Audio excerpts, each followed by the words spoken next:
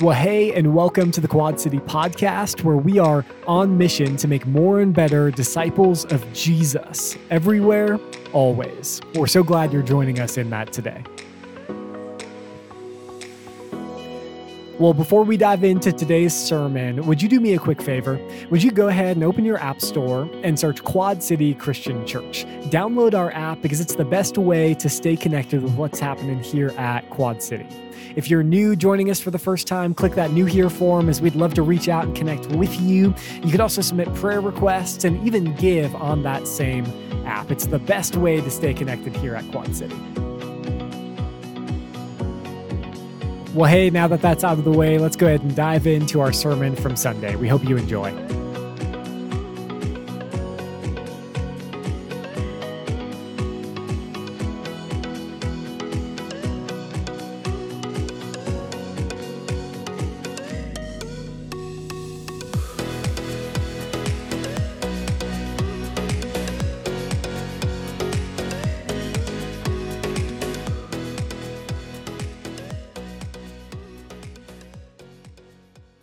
Welcome. My name is Jason. I'm one of the pastors here. We are honored that you've chosen to start your week off by worshiping with us here at Quad City Christian Church. I want to welcome all of those who are joining us online from whenever and wherever you are. So grateful to have you and look forward to the day when we can worship together in 3D. So come join us at one of our campuses. And speaking of campuses, I want to welcome in all of those who are worshiping in Prescott Valley with us today. We are so glad to have you with us as well. If you have your Bibles or your Romans notebook, go ahead and grab them. We're going to be in Romans chapter 1, starting in verse 24 today. Now, if you don't have a Romans notebook, we've been doing this series in the book of Romans for about the last 5 weeks, and we do have some notebooks that go along with it. And if you haven't gotten one yet and would like one, just raise your hand. We have some ushers in the back. They will walk down and make sure that you get one this morning. And so we are working our way through this letter to the people of Rome, written by the Apostle Paul. And what I'll say is, if you've missed out on any of these, I would highly encourage you to go back and to listen to them or watch them. You can find them on our YouTube channel. You can find them on our app. You can find them on our website, on podcasts, wherever. Because these sermons all do build off of each other. When we're going through a book of the Bible like this, the Apostle Paul is writing a cohesive argument all the way through the book. And so they do build off of each other. Hopefully every week there's going to be some application that's available each and every week. But they do build. And so you'll get the most out of it if we're doing it together as a whole. One of the things that we decided to do at the beginning of the series is to read this letter out loud over the course of this series. So if you are able, I invite you to grab your Bible, grab your notebook, and if you can, would you stand, and I'm going to read this text out loud today. So we'll be in chapter 1, and we're going to look at verses 24 through 27. And this is the word of the Lord. Therefore, God gave them over in the sinful desires of their hearts to sexual impurity for the degrading of their bodies with one another. They exchanged the truth about God for a lie and worshiped and served created things rather than the Creator who is forever praised. Amen. Because of this, God gave them over to shameful lusts. Even their women exchanged natural sexual relations for unnatural ones. In the same way, the men also abandoned natural relations with women and were inflamed with lust for one another. Men committed shameful acts with other men and received in themselves the due penalty for their error. Let me pray. Father, we recognize that this is a heavy text today. And I pray that you would prepare the ground of our hearts to receive your word, whatever that needs to be for us today. And that we surrender our lives to you. In the name of Jesus we pray. Amen. You may be seated. Thank you. Well, as you could tell from the reading, it's going to get a little spicy today. So if you have a young child that you don't want to have to explain words to today, this might be an excellent opportunity to participate in our amazing children's ministry. Today, we're going to dive in. We're going to pick it up where we left off last week with verse 24. So, here we go. It says, therefore, God gave them over. This therefore connects to everything that we just talked about last week. Therefore, God gave them over in their sinful desires of their hearts to the sexual impurity for the degrading of their bodies with one another. And so we remember last week, we've got these pronouns, gave them over, their hearts, degrading of their bodies. As you go from verses 18 to 32, this is the pronoun, their, them, they, over and over and over again. So who's he talking about? Well, he's talking about the people out there, out in the world, out there who don't believe in God. They're not in the church service when somebody's reading this. So it's those people out there. And what are they doing? They are closing their eyes. They are ignoring the reality that God exists. They don't want anything to do with God. They're covering their eyes, they're plugging their ears, and they are suppressing the truth of God, the truth that God has made plain to them. And so why would they do that? Well, the reason is because they don't want to be held accountable. They don't want anybody to tell them what to do or to have to live in a way as if they're going to have to answer to someone. So instead of worshiping God as God, they created their own gods. Because the gods that we create are gods that we can control. So we're all bent to creating gods that we can control. So they created their own gods and they worshiped them instead. And it wasn't accidental. They didn't stumble into this. It wasn't accidental. It was purposeful. It wasn't out of ignorance. It was out of arrogance. It wasn't because they didn't know God. It's because they didn't want to know God.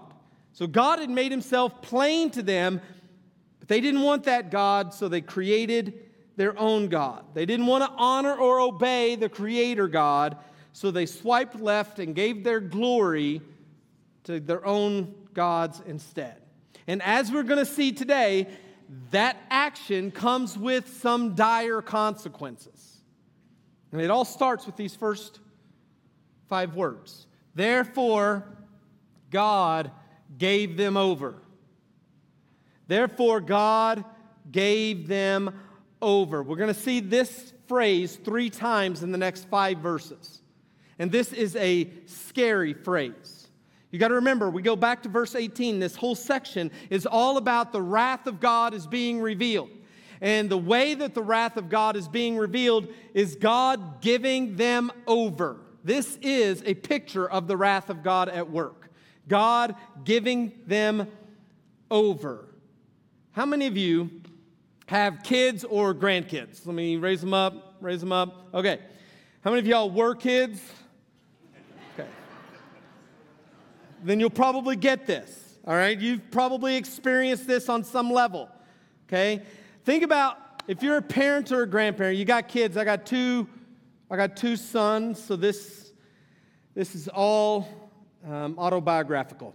Think about a time when you told your kid not to do something, like don't climb up the bookshelf, okay? Don't do that. Don't touch the hot pan. Don't pogo down the stairs. Don't run around the wet pool deck. Don't spend your money buying junk. Don't jump the bike off the roof. Don't eat all of those craisins. Don't lick the neighbor's cat anymore.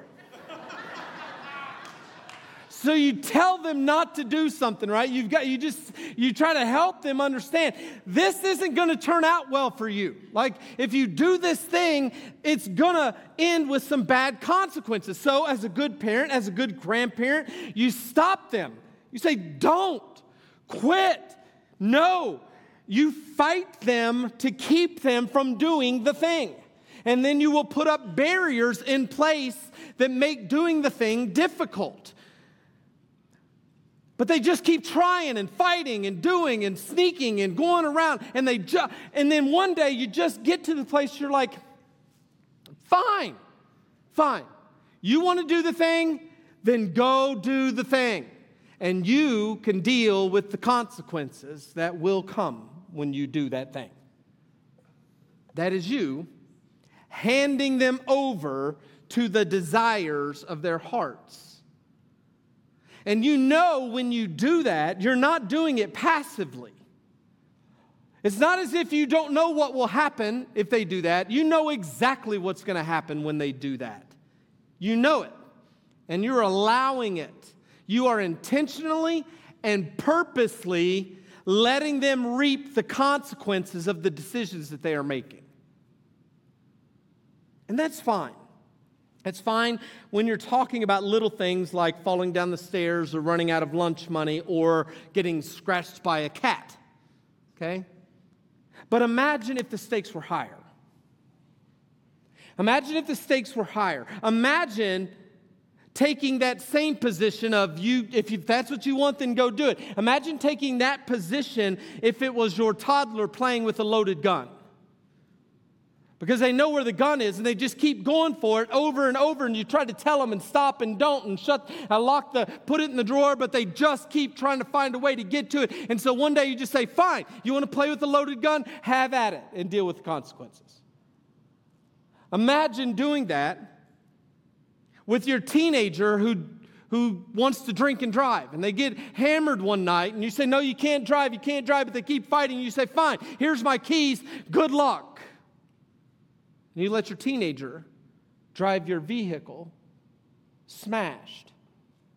Imagine if it was your college student and they're going to college and all the kids do it, and so you've told them not to, but they're going to anyway, so you hand your kids a handful of fentanyl.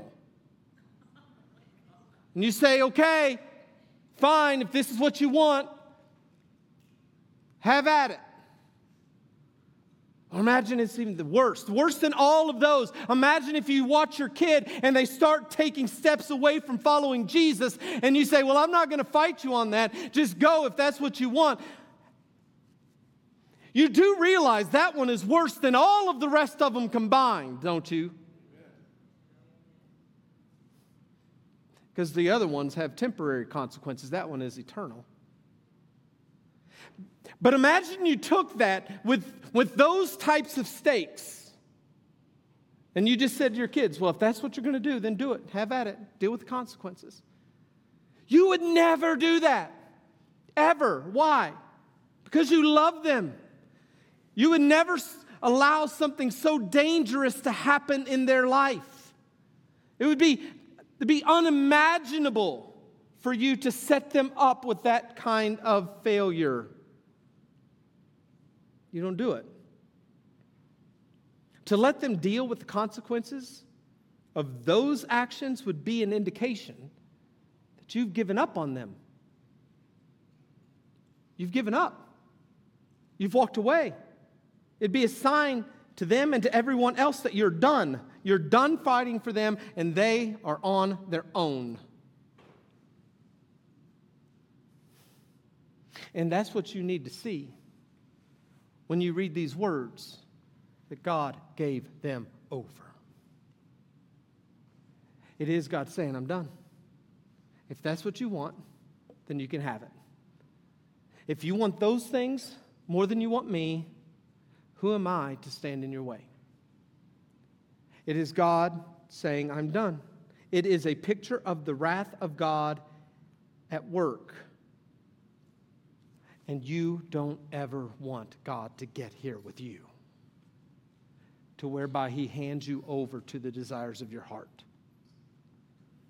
But that's what Paul says happened to these people. God gave them over. And what did He give them over to? He gave them over to the sinful desires of their hearts, to the sexual impurity, to the degrading of their bodies with one another. This is what He gave them over to. He gave them over to the sinful desires of the heart, sexual impurity, degrading of their bodies one another. In other words, He gave them over to the consequences of their sexual sin.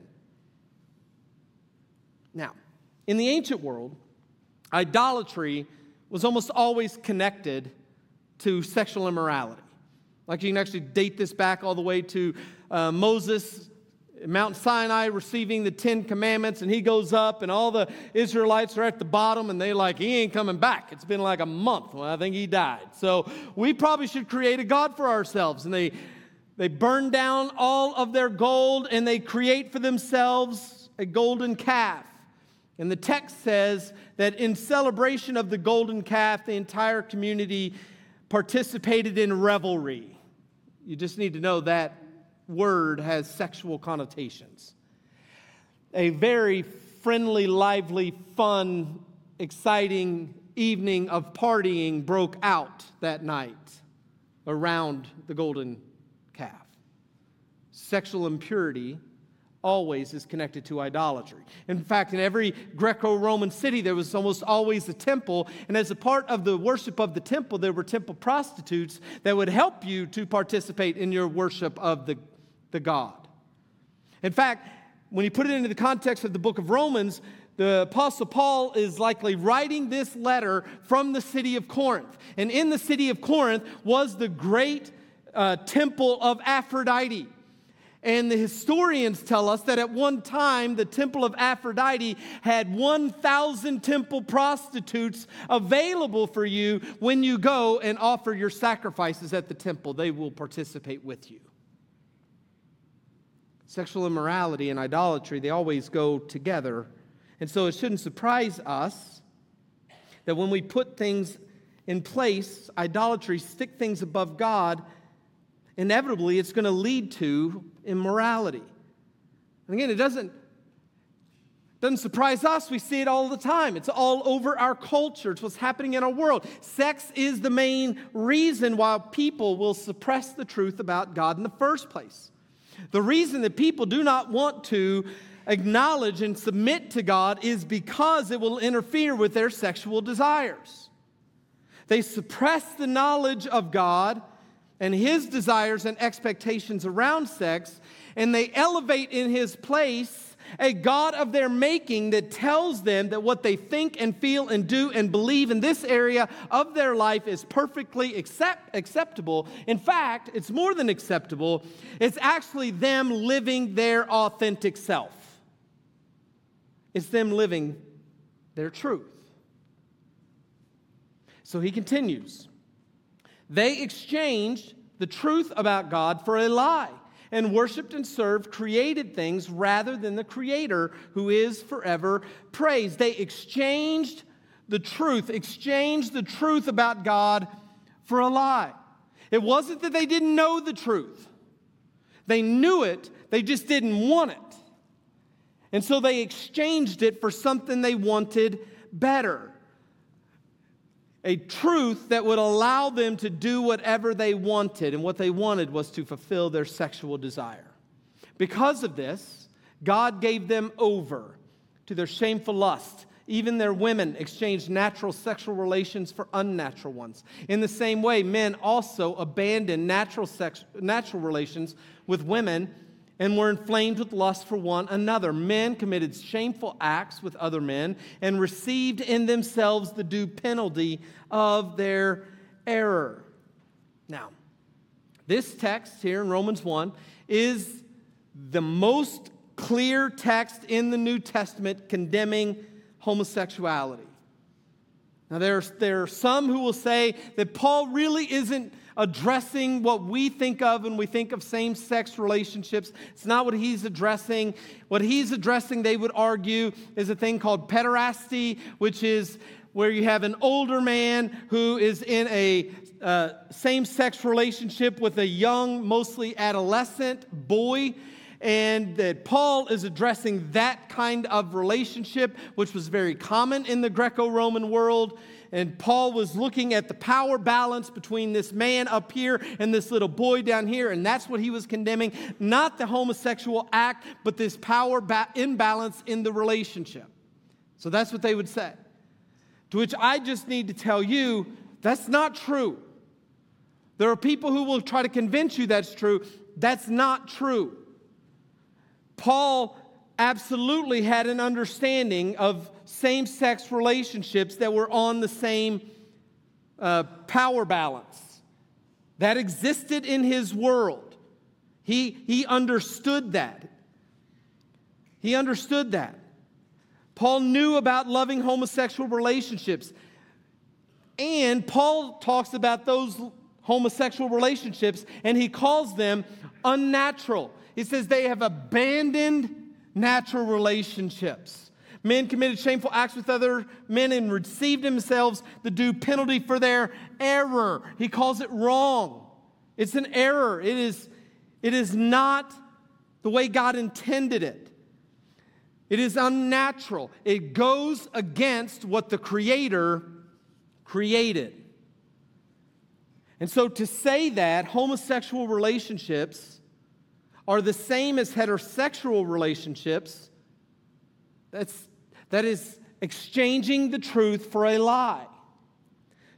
To say that homosexual relationships can honor the Creator is to exchange the truth for a lie. Well, we could talk about the trend of transgenderism, where people are told that they can choose to be a boy or choose to be a girl or choose to be neither or choose to be both. And the idea is, look, there's a good chance that the Creator made a mistake when He made you.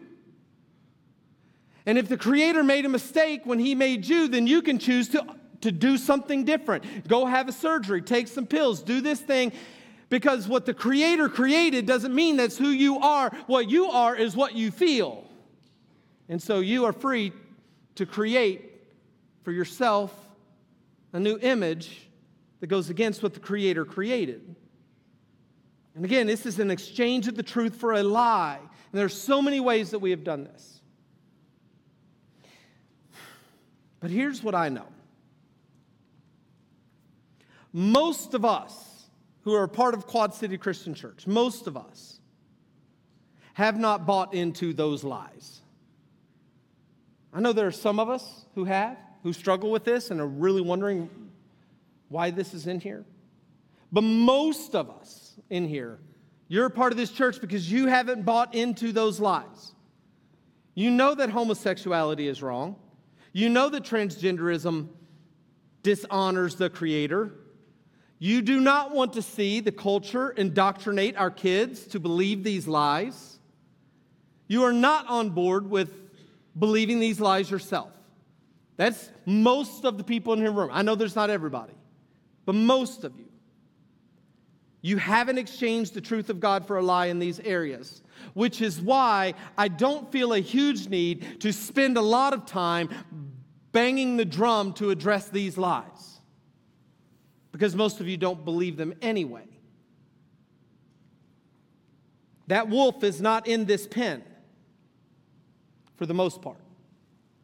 And as a shepherd who has been called to protect and lead and serve this flock of sheep, I feel like it would be a waste of my time to address a wolf that is roaming out there somewhere that has not yet made its way in here, but may make its way in one day.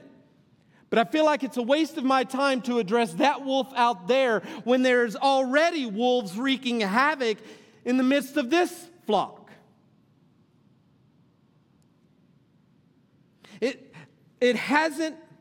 There hasn't been a significant amount of exchanging the truth for the lie related to LGBTQIA issues in here yet.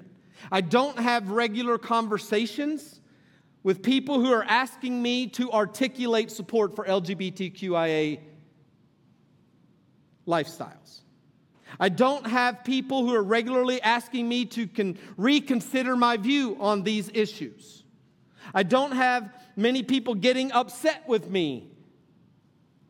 There are some, but it's a minority.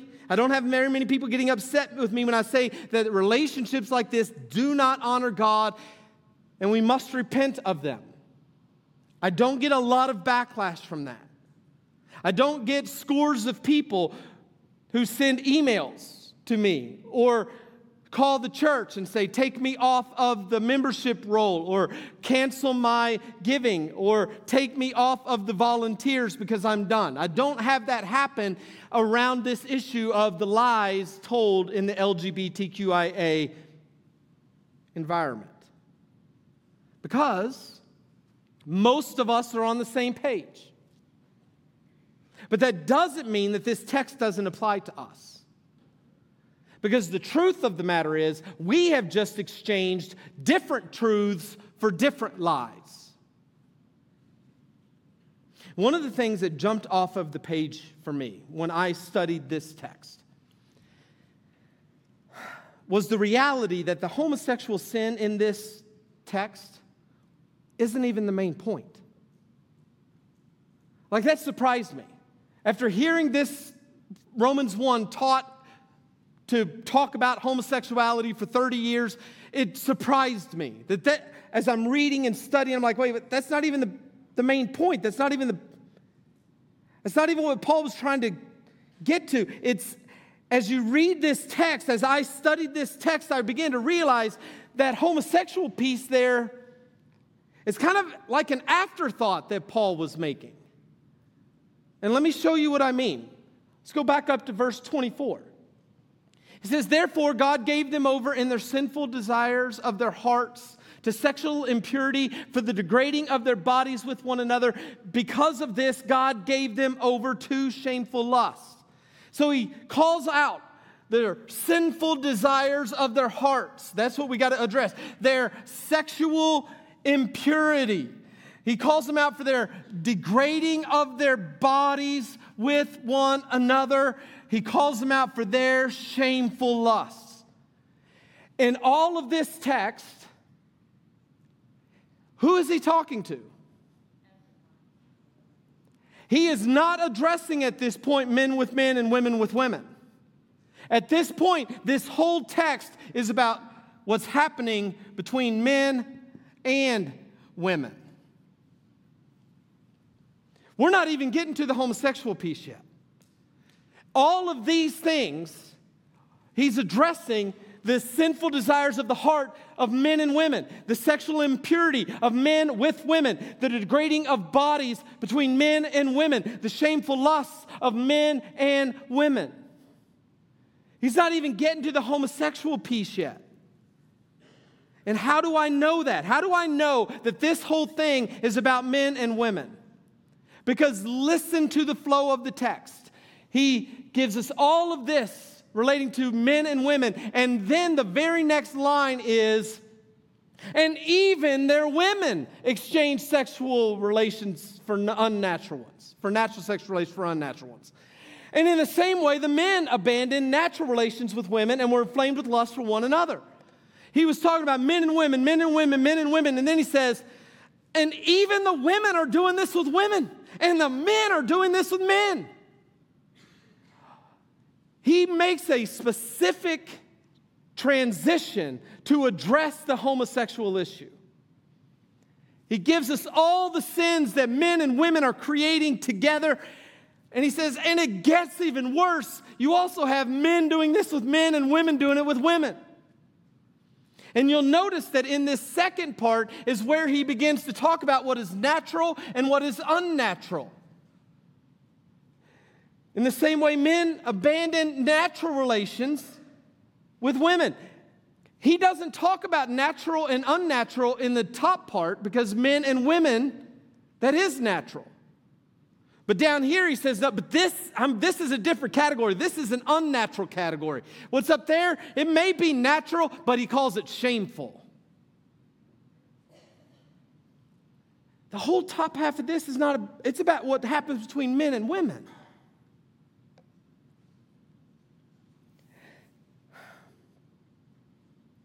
When we look at this text, we should not see it as a text that is meant to only address sexual sin. He's addressing sexual impurity and shameful lusts between men and women, which includes all of the sexual sin that reigns in us. Again, my guess is 90% of us in this room We haven't yet exchanged the truth of God for a lie when it comes to the LGBTQIA issues. But that doesn't mean that we haven't exchanged different truths for different lies. The reality is we've just created a heterosexual version of lies that we have come to believe. In fact, I have data to prove it. This is a research that came out in August of 2020 by the Pew Research Group. And they did a survey of Christians related to sexual activity. And I just want to point this out to you. Again, this is 2020. They're asking about sex between unmarried adults in a committed relationship. So your boyfriend and girlfriend, sexual relationships between committed adults, not married, but your boyfriend and girlfriend. Is that okay? Always, sometimes, rarely, never. The Christians say 33% of the Christians surveyed say it's always okay. Boyfriend, girlfriend, not a problem, always okay. 24%, sometimes okay. 10%, rarely okay, but if things get a little hot in the car on a Friday night, then it's probably okay. 68% of Christians say it's okay. Only 32% say no. It has to be more than just a committed relationship. Then we go to the next level. What about casual sex between consenting adults who are not in a committed relationship? So we're not even in a relationship, not boyfriend, girlfriend. This is your Tinder hookup. This is a one-night stand at the bar. This is friends with benefits kind of relationship. Where do Christians land with that one? 18%. Always fine. Not a problem. Sleep well at night. Your conscience is clear. 32%. Sometimes it's okay. 17%. It's rarely okay. But again, if you get a little toasted on a Friday night and you got some urges, it's probably all right. 33%. Only 33% say a bar hookup is not okay, ever. It changes by 1% to even determine whether or not you need to be in a relationship. How about an open relationship? Polyamory. A committed relationship where both people agree that it's acceptable to date or have sex with other people. So now you're married, that's fine, that's good, but you can have a boyfriend, I can have a girlfriend, I'll even have a boyfriend with my girlfriend. That's all okay. Christians, self-identified Christians, 6% say always fine, always. 12%, sometimes fine. 19%, it's rare, but it could happen. You're on vacation, I see it. 38% of Christians have a way to get there. Have sex on the first date. 3%, always fine. 16%, sometimes fine. 27%. Only 46% say it's great. First date, have sex with them. It's okay. They can wake up in your shirt and you not know their name. What's the problem?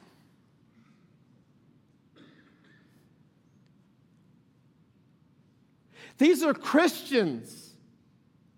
These are where we have exchanged the truth of God for a lie. This is between men and women. And these are not the only lies that we believe. We also believe lies like living together before you're married, it's okay. In fact, it's not even just okay, it's probably preferable. I mean, you want to know about their bathroom habits before you commit to them for life. In fact, there are some of you parents who've actually advised your children to move in with their significant other before they got married. Because you have exchanged the truth of God for a lie. Sex, here's a lie we believe. Sex is just physical. It's like eating a burger or going to the bathroom. It's just a natural process. It's just a physical experience. Sometimes you have urges and they just have to be met, like going to the bathroom or eating a burger. That having sex before marriage is actually essential. You need to determine beforehand if you are sexually compatible. So, you don't want to wait to the wedding night to do that, so have some practice beforehand so you can make sure everything's working right. It's a lie that we've believed. The whole sex outside of marriage thing, it is good. It is good. It's good for the kids. Like for the kids, they need to know that stuff. They shouldn't be doing that. But come on, I've been married 2 times already. I'm an adult man. She's an adult woman. That may apply to the kids. It doesn't apply to me. You've exchanged the truth for a lie. In fact, really what God wants for me is to be happy. That's what God wants. He wants me to be happy. And this relationship is what makes me happy. I know it doesn't technically honor Him, but it makes me happy. And He wants me to be happy, and so He's okay with this. Looking at porn, it's normal and it's natural. It's not that big a deal. It just kind of gets the blood pressure up. It's all good. It's fine. As long as you're not addicted and not paying for it, then it's fine. In fact, looking at porn, it's natural for all kids. Like, that's what you do. It's a rite of passage. It's what you do. And so when my kid is caught looking at porn, it's not that big a deal. It's a wink, wink, nod, nod. Just keep it hidden better. We just don't need to know. But everybody's got to explore a little bit, and so it's fine. It's normal. It's natural. We've exchanged the truth of God around monogamy, where monogamy is no longer one man and one woman for one life. We've taken that truth and we've exchanged it for the lie that monogamy just now means one at a time. Like you can have as many partners as you want, that you just got to do it one at a time. Like as long as they're in a line and not in a group, you're good to go. I know God hates divorce. The Bible says God hates, so I know that. I know God hates divorce, but He doesn't hate my divorce. My circumstances are different. I know Jesus says that marrying a divorced person is actually committing adultery, but that doesn't really matter because I'm in love. Like for real this time. Or it's fine for us. We can do this because we're married in God's eyes. We're married in God's eyes. We're married in God's eyes. It doesn't matter. I don't need a piece of paper to tell me that I'm married. I don't need a group of people to tell me I'm married. We're married in God's eyes. And these are the lies that have become perfectly acceptable in the churches of America. We believe them all. The church has adopted these lies.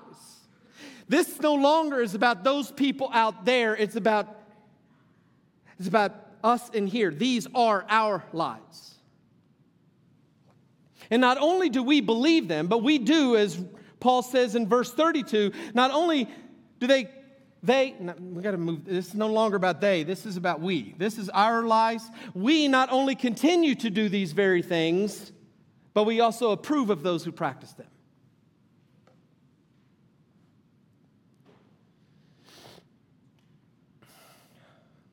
I shared with you at the beginning of this series a quote by a guy named Tim Keller. He says, "The gospel says that you are more sinful and flawed than you ever dared believe, but you are more accepted and loved than you ever dared hope." Paul, in this text, is making sure that we believe this one, that you are more sinful and flawed than you ever dared believe. It is way worse than you think. But the good news is, you are also more accepted and loved than you ever dared hope through the gospel of Jesus. So what do we do with the lies that we have believed and told others to believe and approved of others practicing? What would I say to you? I would say the same thing to you that I would say to our homosexual brothers and sisters who have exchanged the truth for a lie, and that is you have to repent. You have to repent.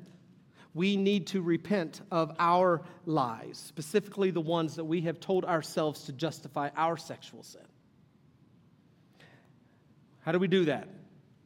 Repentance requires 3 things. There are 3 things that must be present for repentance to take place. The first one is conviction, where you actually feel like, oh my gosh, I'm wrong. I believed a lie, and I perpetuated the lie, and I've lived a lie. And I have sinned against God. If there is no compelling conviction, you will never truly repent. There has to be confession. to whereby you say to God, God, you were right and I was wrong. And here's where it is that I traded the truth for a lie and believed things that were not true to satisfy my own desires. You got to confess it. And sometimes when it comes to sexual sin, it isn't enough for us to confess it to God. We got to confess it to people. Because many of you've confessed the same sexual sin to God 1,000 times and nothing's changed. Because it's in our confession of people that we actually find healing. Lastly, there has to be a change. There has to be a change. It doesn't matter how sorry you feel and how many times you confess. If it doesn't actually cause you to live differently, then you've not actually repented. Take any one of these out and you do not have biblical repentance. Conviction, confession, and change. That's what we have to do for the areas of our lives where we've exchanged the truth of God for a lie. And the good news is that when we do this, when we repent in this way, 1 John 1:9 says, if we confess our sins, He is faithful and just to forgive us our sin and purify us from all unrighteousness. All of it. There's a grace that comes when we actually put the biblical practices to work in our life. And that's what I'm asking you to do for the lies that you've exchanged. Let's pray. Father, I pray that you would reveal to us today where it is that we have traded the truth of God for a lie. Where we've allowed ourselves to believe things that aren't true because it fits the lifestyle that we want to live. Do your work, Holy Spirit, to bring us to a place of repentance so that our hearts can be right before you today. And it's in the name of Jesus we pray. Amen.